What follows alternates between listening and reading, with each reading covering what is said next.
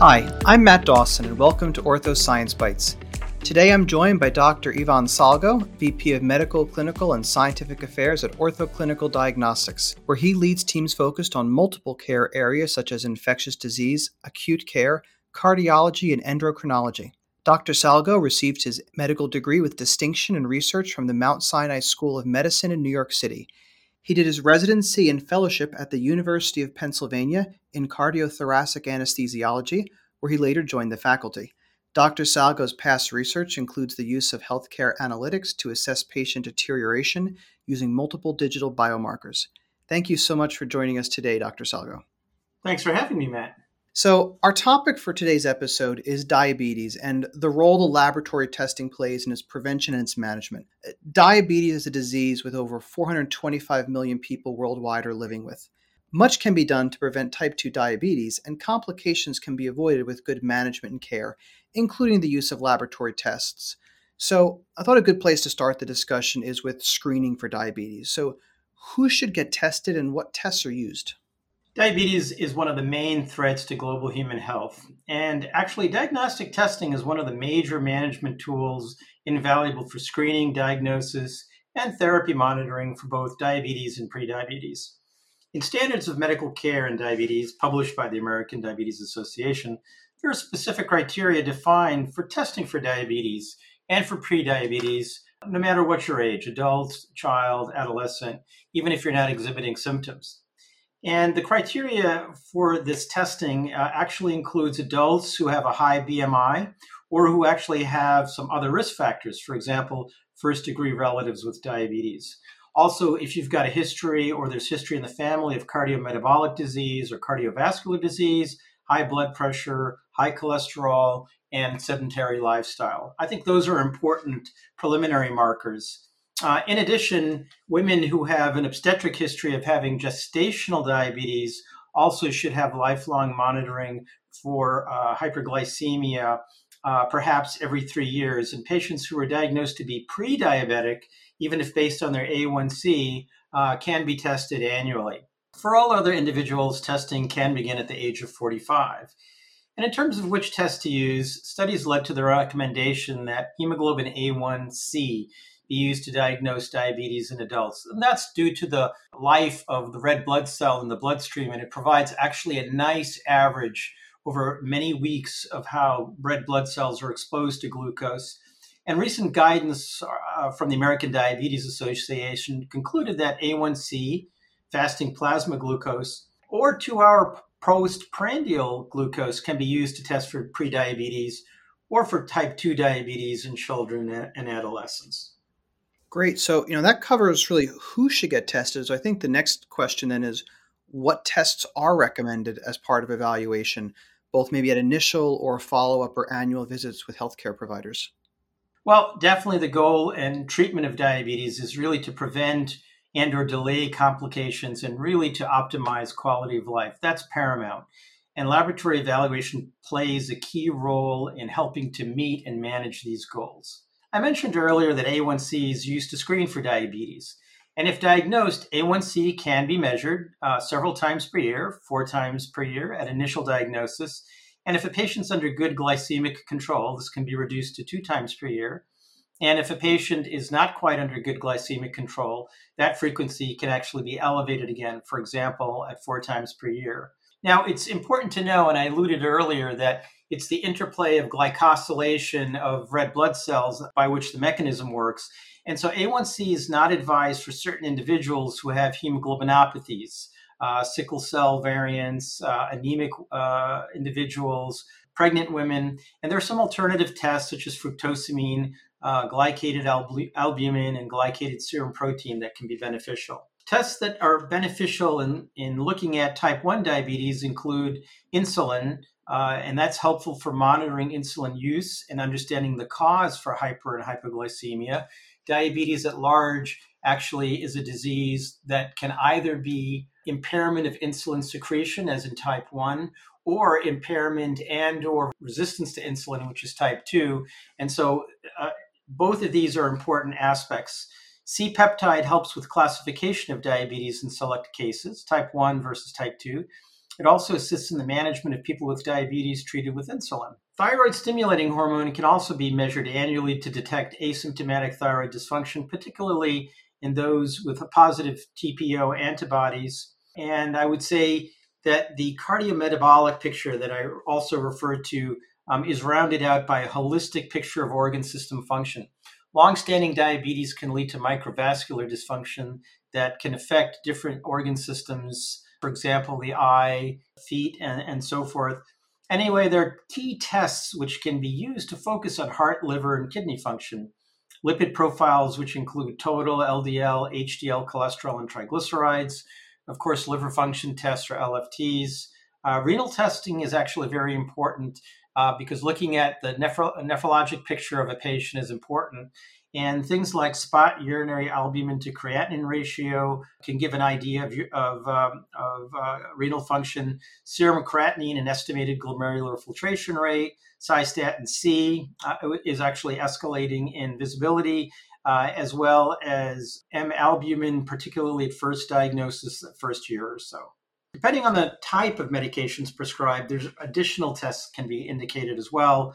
Vitamin B12 if on metformin, and also serum potassium levels in patients who are on ACE inhibitors, angioreceptor blockers, or diuretics. So, once identified, what would be some of those long-term complications associated with diabetes? Well, as I mentioned, we really want to help reduce the complications through knowledge and data. And data can be used both by the physician and it can also be used by the patient to help with compliance, and has very strong motivation to stick with compliance in an important dietary and medical management program. Early intervention can help prevent and or reduce the complications. So a major factor that's appreciated is cardiometabolic diseases. It's the number one cause of death in the world. It includes not only cardiovascular disease that we think about, but clinicians are really thinking about the multifaceted aspect of this, which is not only cardiovascular disease as we think about it, but also bringing in diabetes mellitus, because it can cause microvascular dysfunction, as well as chronic renal failure. CMDs are mainly caused by sedentary lifestyle, as well as genetics. And the major risk factors of sedentary lifestyle, smoking, or actually a diet without moderation can all contribute. Unmanaged blood sugar can really damage your arteries, leading to such disease. And diabetes also tends to raise the lipid profile, for example, triglycerides and LDL. And people with diabetes are 1.5 times more likely to have other vascular complications, for example, stroke. And as we started talking about in this program, high levels of blood sugar can impair the kidney's ability to filter waste. Very important and very much a management of diabetes includes routine ophthalmic exams, dealing with any vision problems, for example, diabetic retinopathy, issues with foot circulation and foot ulcers, and as I mentioned, microvascular disease that can also affect diabetic neuropathy. And actually, again, the key is really to promote lifestyle, quality of life, and to prevent complications. Great. And so we know that atherosclerotic cardiovascular disease, ASCVD, is the leading cause of mortality and morbidity for individuals with diabetes. How can individual cardiovascular risk factors be controlled to prevent or slow cardiovascular disease in people with diabetes? Yeah, so what I would say is, especially in the era of COVID, people have kind of let COVID be somewhat of a threshold to go for their routine physicals and checkups. And cardiovascular risk factors ideally should be assessed at least once a year. And risk factors include obesity or high BMI, I should say, high blood pressure, hypertension, dyslipidemia, smoking, a family history of premature coronary disease, chronic kidney disease, or presence of albuminuria. And blood pressure should be measured at every routine clinical visit. In fact, patients can even measure blood pressure at home under multiple settings. That helps actually get an optimum spectrum of blood pressure. And also statins and other therapeutics can be used. They're remarkably effective at lowering cholesterol. So, knowing all these risk factors, then what lab tests can be used to monitor for the complications associated with diabetes? Well, Matt, we talked about two major complications of diabetes, cardiovascular and chronic kidney disease. So it's important to monitor both heart and kidney function in diabetic patients. Diabetic kidney disease can be diagnosed based on the presence of albuminuria or reduced estimated glomerular filtration rate. Screening for albuminuria can be most easily performed by urinary albumin to creatinine ratio in a random spot urine collection. And eGFR should be calculated from serum creatinine using a validated formula. We talked about hypertension as well being a key risk factor for cardiovascular disease. And treatment for hypertension with ACE inhibitors or ARBs can have negative impact on the kidney. So they can cause acute kidney injury and hyperkalemia if not monitored closely. Diuretics also have an effect on kidney function, both in terms of hypo or hyperkalemia, depending on the regimen used. And detection of these abnormalities is critical. So monitoring serum creatinine and potassium is very important among patients with impaired GFR. There are therapeutics that can impact the heart as well. Some of the oral hypoglycemic agents or glucose-lowering agents can increase a person's risk of having cardiac challenges. As many as 50% of patients with type 2 diabetes and longstanding hypertension can develop heart failure.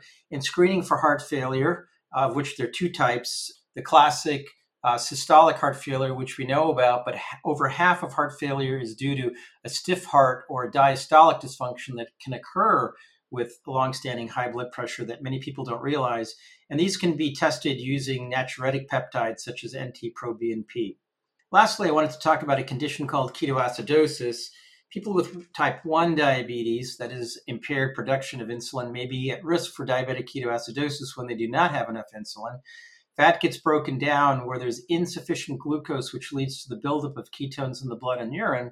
And these, of course, can be poisonous to the metabolism at high levels. A lab test called beta-hydroxybutyrate can be used to test for ketosis and for ketoacidosis. That was fantastic. And so really a comprehensive overview of what can be done to detect and monitor diabetes and prevent complications. So I just wanted to thank you again, Dr. Salgo, for taking the time and sharing your expertise with us on this topic. Great. Thank you very much for having me. Great. So I hope everyone enjoyed this podcast episode about the role of lab testing in prevention and management of diabetes. Make sure to review sections within the podcast description for reading materials we've suggested. You'll also find some additional papers or studies. So based on today's podcast, I leave you with our pop quiz. Which lab test is recommended to diagnose diabetes in adults? You can go back and listen again if you'd like some more detail. So thank you so much for listening today. Please subscribe to Ortho Science Bites, our monthly podcast, where we will be discussing more complex questions we face every day in our labs. Brought to you by Ortho Clinical Diagnostics, pioneering advances in diagnostics for 80 years, because every test is a life. Take care, stay healthy and safe.